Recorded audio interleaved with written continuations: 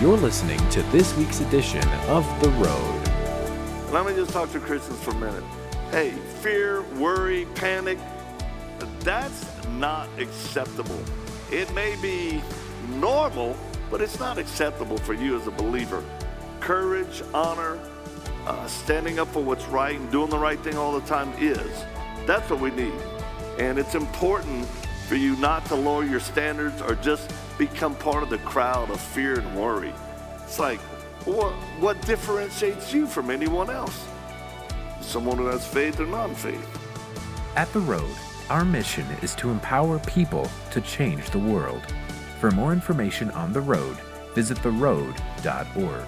We hope you are encouraged by today's message.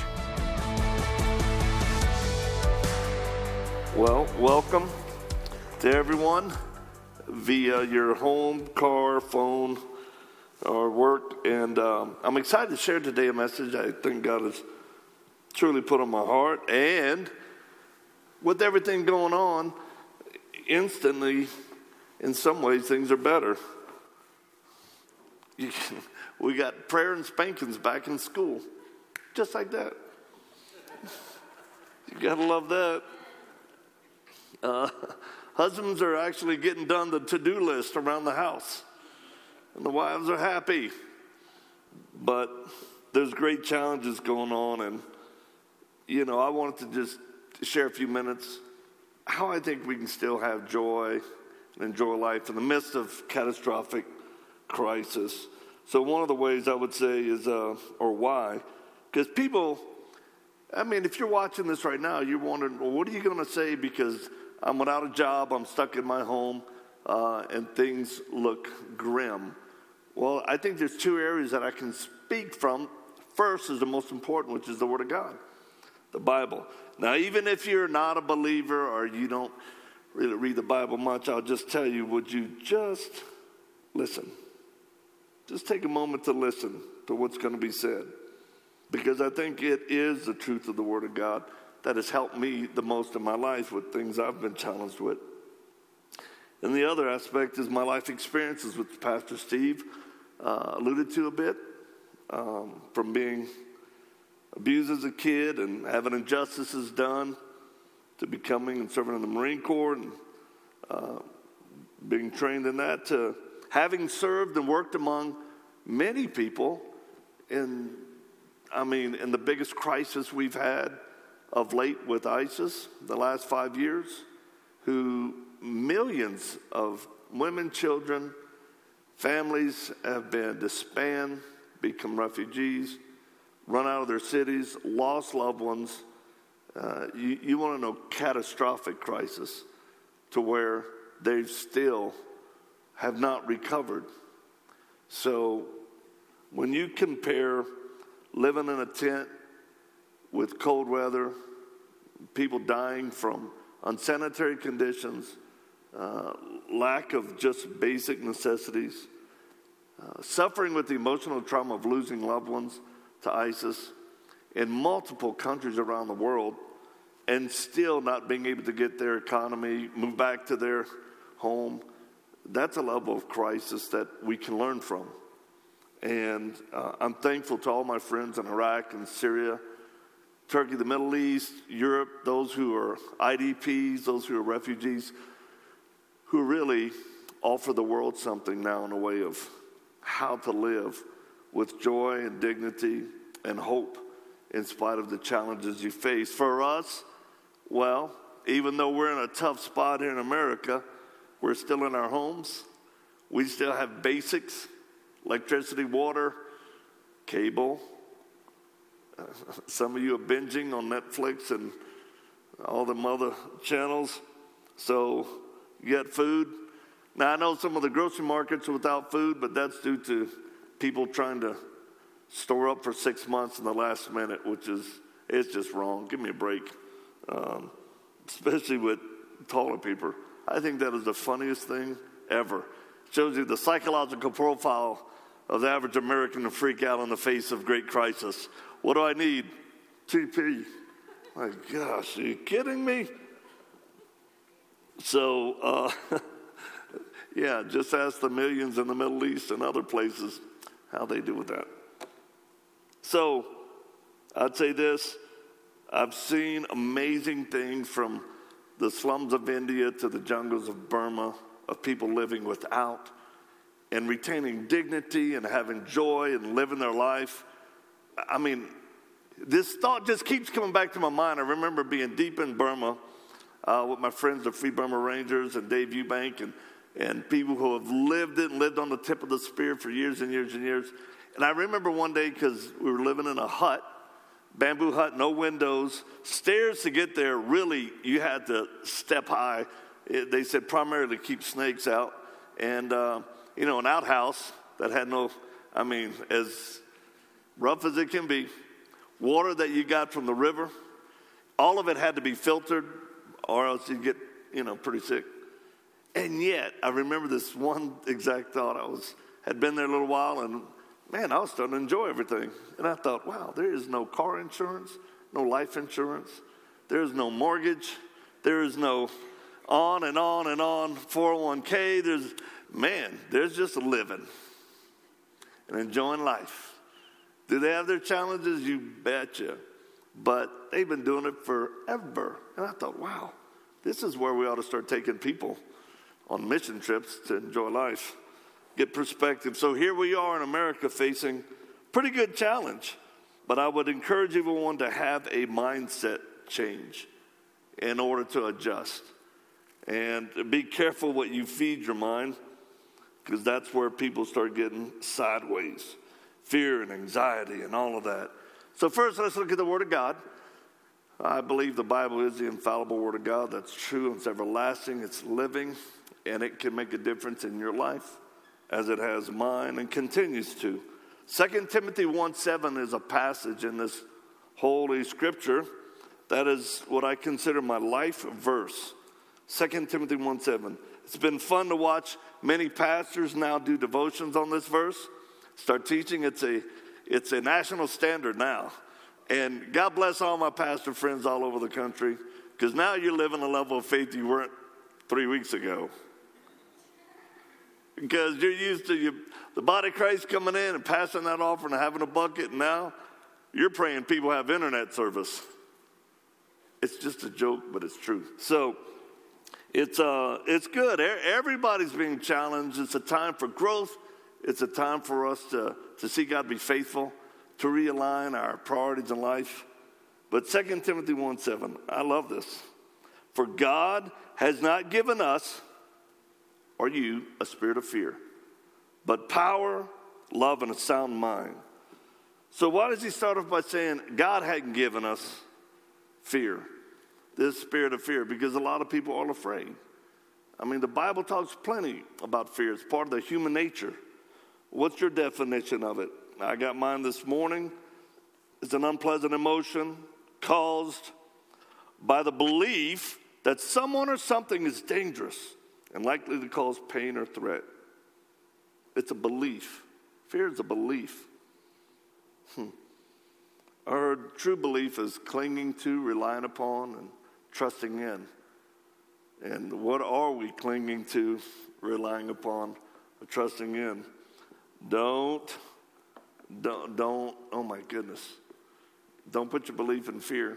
It can be comforting, it can be a companion, but it will mess you up. Why? Because it starts to turn into excessive worry, anxiety, panic attacks, OCD, ultimately PTSD. On average, more than 3 million people or cases of anxiety happen in America every year, which becomes a disorder which actually can interrupt your daily life. So can you imagine, on average, if it's 3 million, what it is now, when our whole society has kind of turned on its side and people are super worried? What a great opportunity for you and I as Christians, and if you're not a Christian, for you to find faith in God. What a great opportunity for us to show that excessive worry does not have to run our lives. And Christians, and let me just talk to Christians for a minute. Hey, fear, worry, panic, that's not acceptable. It may be normal, but it's not acceptable for you as a believer. Courage, honor, standing up for what's right and doing the right thing all the time is. That's what we need. And it's important for you not to lower your standards or just become part of the crowd of fear and worry. It's like, what differentiates you from anyone else? Someone who has faith or non-faith. So I would say this. God says he's not given us a spirit of fear, and I know about fear. I don't stand up here and speak like I'm some motivational speaker. I've had to live it. I've had to live facing fear and overcoming it. From stuff from my childhood to my adulthood to having to go into psychiatric care. I mean, I had 123 visits in 9 months to a trauma specialist because of excessive acute anxiety and panic and dissociation caused from PTSD. And I've been on Depakote, Depakine, Prozac, Zoloft, lithium, Buspar. I know what it's like to go into the VA, sit there and wait to get my pills or, whatever. So I don't speak to you as someone from a white ivory tower with theory or conjecturing and, pontificating on stuff. I'm telling you raw, real reality. I've had to live it. And I know that's why I trust in the Word of God. I mean, this is when it's a time for the Bible and those scriptures you've learned to come alive in a greater way. I mean, to explode. For your no to know it's real and it's true. And this scripture that we're reading today, you know how many times I have said it out loud? Thousands of times, sometimes every hour, sometimes minute by minute, just saying, God's not giving me a spirit of fear, but power, love, and a sound mind. God's not giving me a spirit of fear, but power, love, and a sound mind. And I've seen the need and the purpose to have Scripture lived out alive because I've been under great fear. And if you watch my film online or read my book, you'll see what I mean. I suffered torture as a kid, being electrocuted, dumped in a tub, being tied up, and that stuff will come back and haunt you. And it really did interfere with my adult life to the point where my wife actually took my children and had to move out. We got separated a couple of times, and we've been married 31 years. But she ended up coming back saying, hey, this is how critically important it is for you to get help and to believe the Word of God. So we are. I believe this, that God has given us power instead of fear. What type of power? Well, finally, the Bible says, be strong in the Lord and in the power or strength of his might. That's Ephesians 6:10. And I will say this. You got to believe scriptures like Ephesians 6:10. Finally, some of you, you're going to come into a point in your life where it's just finally. You're struggling with fear, anxiety, compulsive behavior, and finally, just get it. The Lord says, just get it. Finally, be strong in me. Recognize the source. A lot of Christians, people with money, influence, religion, pastors, ministry, you're going to see whose feet are clay. You're going to see those whose feet are sunk in the strong foundation of the Word of God because they're going to live this out, to be able to live out what they truly believe, and that matters. In the Middle East, I've taken people with me in high-risk areas where, ISIS has shot at us, mortared. We've had to sleep on roofs, have watches because of crazy things happening. And you see how people start to respond under horrible circumstances. What they believe really starts to come out. And then I've had people say, yeah, this was great. I think I'm supposed to go home. And like, wow, you have a lot. No, I feel God is leading me to go home. I'm like, dude, why don't you just say, I'm totally freaked out. This is over. And then work through it versus just succumb to fear and bounce. And you know what? I'll tell you, this is an opportunity for many of you to do honest self-assessment. I spoke at a men's conference recently with Marcus Luttrell and Tim Tebow and General Jerry Boykin and some others, great speakers, great impactors. And I remember saying, it was thousands of men. I just said, it's not a bad thing for you as a man to step up on the man scale and do an honest assessment of where you are and who you are in your life if you want to grow. And I've got great friends that have done that and said, well, where are my weaknesses? Where are my strengths? Where do I need to work on them? Where do I need to be honest with myself? And it's men like that, like you, that I trust and respect to do the hard thing. I still do it all the time because life is ever changing. Acts 1:8. But you will receive the power when the Holy Spirit comes upon you. You will receive power when the Holy Spirit comes upon you. For what reason? To be my witness.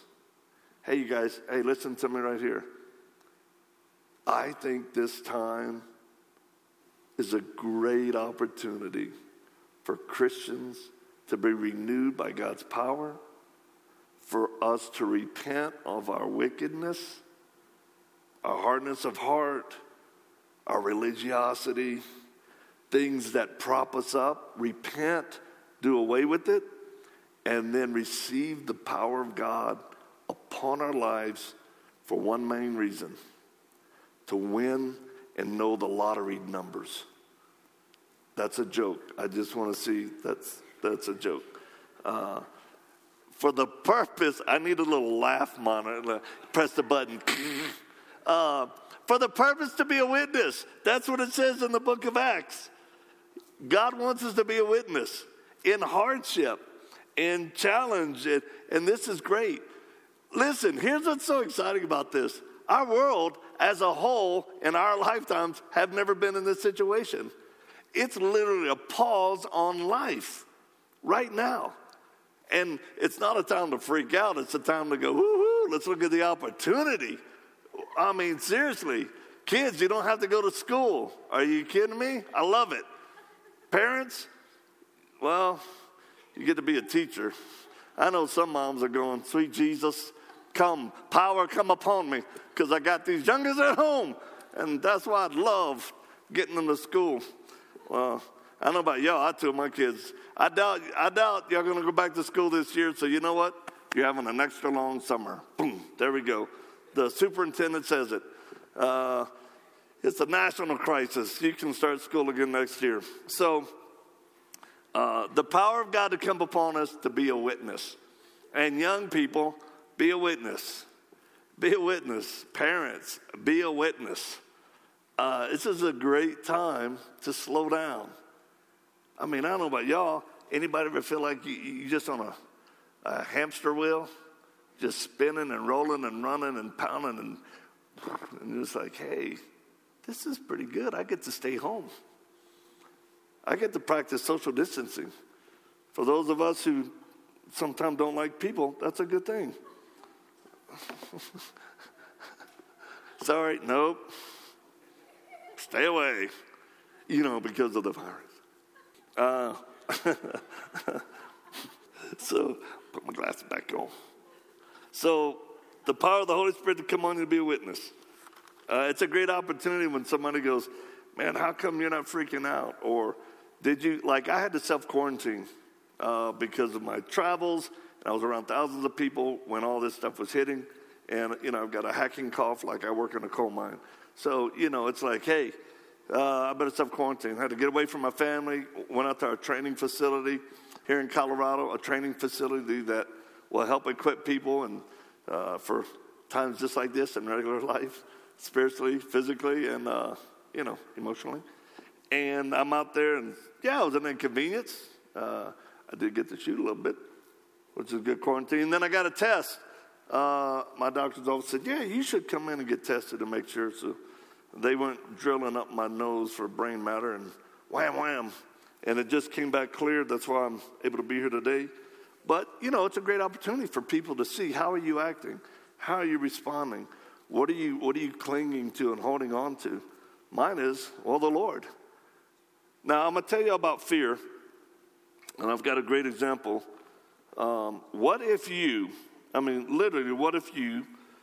knew that you were going to go to Iraq with me in the heat of ISIS's fighting and towns and villages being liberated, And we had to train you, put on kit, how to hold a weapon, comms, first aid. How would you start to feel knowing that you were going to go with us on one of our teams? You think you start getting a little bit of angst, anxiety? So what if you were only 12? That actually happened. I actually took a 12-year-old on one of our teams because he was my son. And I'll never forget him seeing us prep and get ready. He asked me one day, he goes, hey, Dad, can I talk to you? I said, sure. He goes, are you going to, put us anywhere where, ISIS can get us? And I said, son, I paused everything. This is a good little window of opportunity for me to connect with my son. I said, son, are you scared? Now, I've always trained my son to be honest with himself and others, but honest no matter what and how hard. He goes, yes, sir, I am. I am scared. I said, Boo, that's normal, but it's not right. I said, here we are, beautiful Colorado, training, prepping, getting ready. I know you know many of our stories of death, dying, and all the craziness that happens. We've prayed about you going, your sister, your other sister. But I said, to answer your question one, no, I'm not going to put you where ISIS can get you. But we're in Iraq. We have safe houses. We have armored vehicles. We have security. You know how to do basic things with an AK, and, we're going to teach you how to all this kind of stuff. He said, yes, sir. I said, so let me ask you a question. Right now, are you in danger? He goes, right now? I said, right now. The last week, 2 weeks here at home, are you in danger? He says, he goes, well, no, sir. I said, then why are you letting fear rob you of a reality you're not even in yet? And he's like, well, that's true. I said, this is when you have to turn to the Word of God and believe and commit that and not let fear overwhelm you, or else it just robs you of your life for right now. He goes, okay. All right, Dad. That sounds good. And I did tell him, now, if things go sideways, you'll be the first to know. And guess what? Things went sideways. The summer that we were there, we had a number of things happen where we got contacted by people here and agencies and people there, and they said, ISIS is actually targeting you because of our exposure and footprint got really big that summer in Iraq. And we were told by key people, you need to get your family and get out of the country ASAP. So we switched into a high gear. Actually, we had 3 different safe houses during that summer. And, man, we moved to a different place, and it was super secure. And in 3 days, I got my family out of Iraq. And that was a very tense time. So much so that when we went to the airport to fly out, some of our tickets had been canceled. And I was like, no, we're very sorry, the tickets are not, they're canceled. And I said, well, give me more. Here's a credit card. And they said, we cannot take their credit card. It's like, are you out of your ever living mind? And I knew there was nefarious action going on. So that's when we pulled out our insurance money, cash. And we were able to get on that plane and get out of the country. Do you know, 6 months later or something, my son came up to me and goes, hey, Dad, remember that whole fear thing and ISIS? And I said, yeah. He goes, when it actually happened, I wasn't afraid. I said, you know why? You relied upon the grace of God in your time of need. And God is faithful. The Lord is with us. He'll never leave us nor forsake us, and he's certainly not going to do it now. You think God's Holy Spirit is quarantined? Nope. There's no social distancing with the Lord. I'll tell you right now, he's near to the brokenhearted. And some of you are fearful and afraid and at home. And look, stop letting it eat you up. See it as an opportunity for many things, but God's given us not a spirit of fear, but power.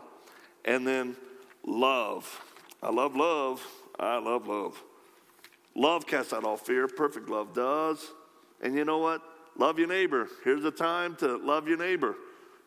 Get to know them. Walk over, knock, and stand at a distance and say, hey, I know we've never been close, and I hit your car mowing my lawn with a rock that spun out. I never told you, but, no. Hey, have fun with your neighbor. Get to know them. You got older neighbors, tell them, look, you don't have to go shopping. We'll go shopping for you, make sure everything's sanitized. See how God can use you in the lives of people right next to you. And your neighbors are going to be those closest to you. He's given us power, love, and a sound mind. Many of us need to have a mindset change because your mind's unstable and you're making decisions based on fear and anxiety. And it's like, first of all, calm down. All this is going to pass. It may take a time. Our country may not go back to the way it was. And I'm okay with that. Do I love a strong economy? Yes. But I think, and some of you are not going to like what I'm about to say, but suck it up, buttercup, because it's the word of God, is this. 2 Chronicles 7, verse 12. Then the Lord appeared to Solomon by night, and he said to him, I've heard your prayer, and I've actually chosen this place for myself as a house of worship. Remember, Solomon's the son of David, the wisest and wealthiest man ever lived. Verse 13, God says, when I shut up the heaven and there was no rain, or command the locusts to devour the land, or send pestilence among my people, if my people who are called by my name will humble themselves and pray and seek my face and turn from their wicked ways, then I will hear from heaven, and I will forgive their sin and heal their land. My goodness. Look at that. Everybody wants to quote verse 14, if my people call by name, but they don't want to quote verse 13. And I'm not saying God has caused this, but he's allowed it. And I think sometimes the choices people make cause consequences. And I just know this. How long will it take before our nation and God's very own people humble themselves and pray and turn from the wicked ways? Things that if you're quiet and still, you know are wrong. And look, I'm in ministry and I know the state of American church, and it's not good, okay? I'm going to just tell you right now. There has been no real solid foundation. And I had a dream. I shared a message last week. I had a dream at the end of last year, and I saw churches and buildings sinking because there was no foundation. I had this dream. It was so real when I woke up. I told my wife, I told a couple of friends, I ended up telling them, and I taught on it. People weren't ready to hear it. But look at it. Sadly, it's coming to pass. That nice buildings, big things set up, are sinking because no foundation. This is a great time in our history to change the foundation by which we've lived on. Stop being religious. Stop trying to build our own kingdoms. And start building God's kingdom as his people. What you do, what you've been giving, your finances, your gifts, your talents, isn't it for the purpose of raising a godly family, making God known to others, advancing his kingdom? I think so. Social media, isn't it for reaching people and being a light, not just trying to get followers and likes? It's so funny, Christian ministry. I remember so many of my friends in ministry, with other ministries, all happy and supporting me as a young fledgling ministry in social media until I guess we passed them with the number of likes and followers. And we went from 5,000 to 10 to 100 to 200 to 250,000. All of a sudden, my friends, they wasn't posting my stuff anymore. I've looked at some, they're not following me anymore. I'm like, what the heck is wrong with y'all? You think this is a contest? Oh, if this is where your priorities are, what a knucklehead. I've seen it. Silly stuff, envy, greed, pride. It's nonsense, y'all. I mean, it's nonsense. So, I love the Word of God. It is the source. What a great time. And I tell people, I struggle to get in the Word. So I met a young man last like a couple of weekends ago, he's like, how you doing? I go, great, but my devotions are really weak, man. Pray for me. He goes, oh, well, but I mean, you're Victor Marx. I go, yeah, that's what I'm telling you the truth. My devotions are weak. Pray for me. I want to get in the Word of God. Well, we certainly are now. So I'll close with this. I love this quote. Listen to this. To each there comes in their lifetime a special moment when they are figuratively tapped on the shoulder and offered a chance to do a very special thing, unique to them, and they're fitted, and specifically fitted to their talents. What a tragedy if that moment finds them unprepared or unqualified for that which could have been their finest hour. Sir Jerry Lewis. No, that was Winston Churchill. That was Churchill. You guys, I tell people, whether in the special operations community or guys serving or women or in intelligence, whatever I'm training or helping people, and I'm just an ordinary person that God's allowed me to do some extraordinary things. And not only are we similar, I think in many ways I'm below. I'm the little Nebo in any given room. But I trust God, and I'm humbled that he's been able to give me opportunity. And he wants to give you opportunity as well. So don't let this moment pass you by. Don't look back with regret and say, man, I shrank with fear instead of rising to the challenge. Let the Word of God dwell in you so richly and the power of God be upon you that your life shows you lived a life of courage. You lived a life of faith instead of fear. And you didn't listen to the naysayers, the whiners, the people who got comfortable with fear, but you said, no matter what. No matter what. And you know what? In the realm of death and dying, I've faced it a number of times, and it's really not that bad because you're either going to die or you're going to live. And if you're supposed to die by the hand of something, God's in control anyway. You're going to change anyway. You go slip on a curb and knock your head and go to heaven. I had a guy tell me yesterday, kind of ruffian, he was like, well, yeah, as Christians, aren't y'all like, if you die, you go to heaven? How bad is that? I said, great point. That's our reality. So it shouldn't be fear. It should be like, Lord, and remember, the Lord, he has your days numbered. So quit worrying. Be prepared, not paranoid. That's what I'm talking about. Be prepared, not paranoid. Don't act stupid. But man, be a light for God during this time. You've been listening to The Road. We hope you have been blessed by today's message. To connect with us further, visit theroad.org. If you are walking through a difficult time, we want to pray for you. Go to theroad.org, click on the Ministries tab, and go to our prayer page to send us your prayer request.